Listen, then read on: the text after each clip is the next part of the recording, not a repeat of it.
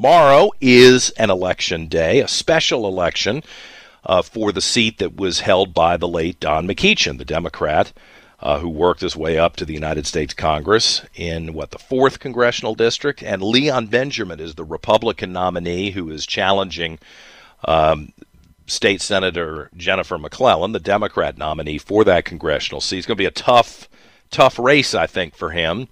This is, I think, his third time running for this congressional seat, and so one might hope that he's gained a certain name ID and some prominence that people might give him this opportunity. Leon Benjamin is with us this morning. How are you feeling on this eve before Election Day? And good morning. Good morning, John. Look, we are in the heat of what I call a changing of the guard.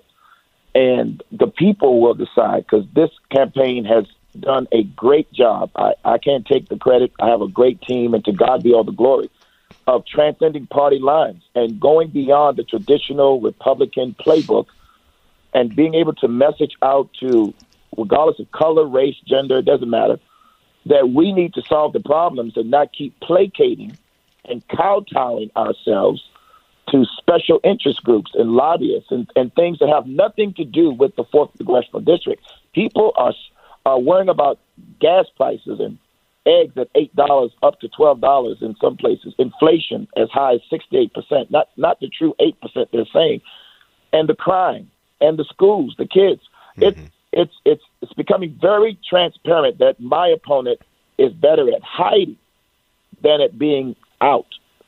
Portraying themselves as for the people, when actually her policies, my opponent's policies, have been everything but for the people.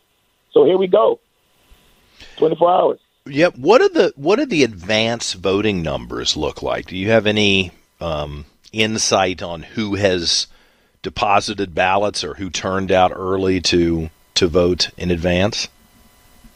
Well, I can say this: the people that we have met on the ground, because my opponent has not been campaigning at all, barely.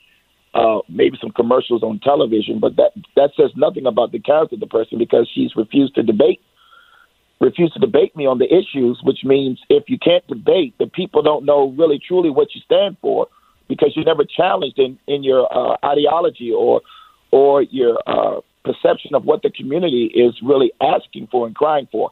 So what we've been seeing is that regardless of party, people are saying it's time for a change, and we don't want the same old, same old. That's the definition of insanity. So that's what we've been hearing on the ground. Mm-hmm. And now here we go. The people will decide tomorrow that either they want crazy or they want some sense of normality that brings us back to the middle, where regardless of party, we can now solve problems and not keep saying, oh, no, we couldn't do this, but vote for me next time. And these backroom deals, smoke-filled rooms saying it's my turn, those days are over. This district will now end that. I believe the people are tired of that, and they want someone that they have access to and not disappear in the cloud of Capitol Hill lobbyists. Someone that they can have access to really talk about the issues and get the issues solved. And that's not my opponent. That's Leon Benjamin. Did you have a debate with Senator McClellan? Did you all ever have a joint appearance where you were able to talk through the differences between your philosophies and answer questions about what the problems are in the district and how to address them? No. Well, my opponent's been invited to several forums and sessions, which no appearance whatsoever. And so that really lets me know that if they were ever to get in the room with me, people would see clear, without a shadow of a doubt, that they have no inclination to solve problems in the district or things that really matter.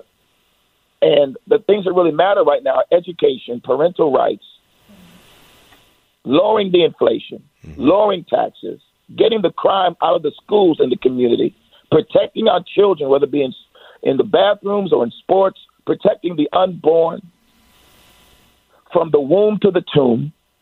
And apparently my opponent has no philosophy in those areas.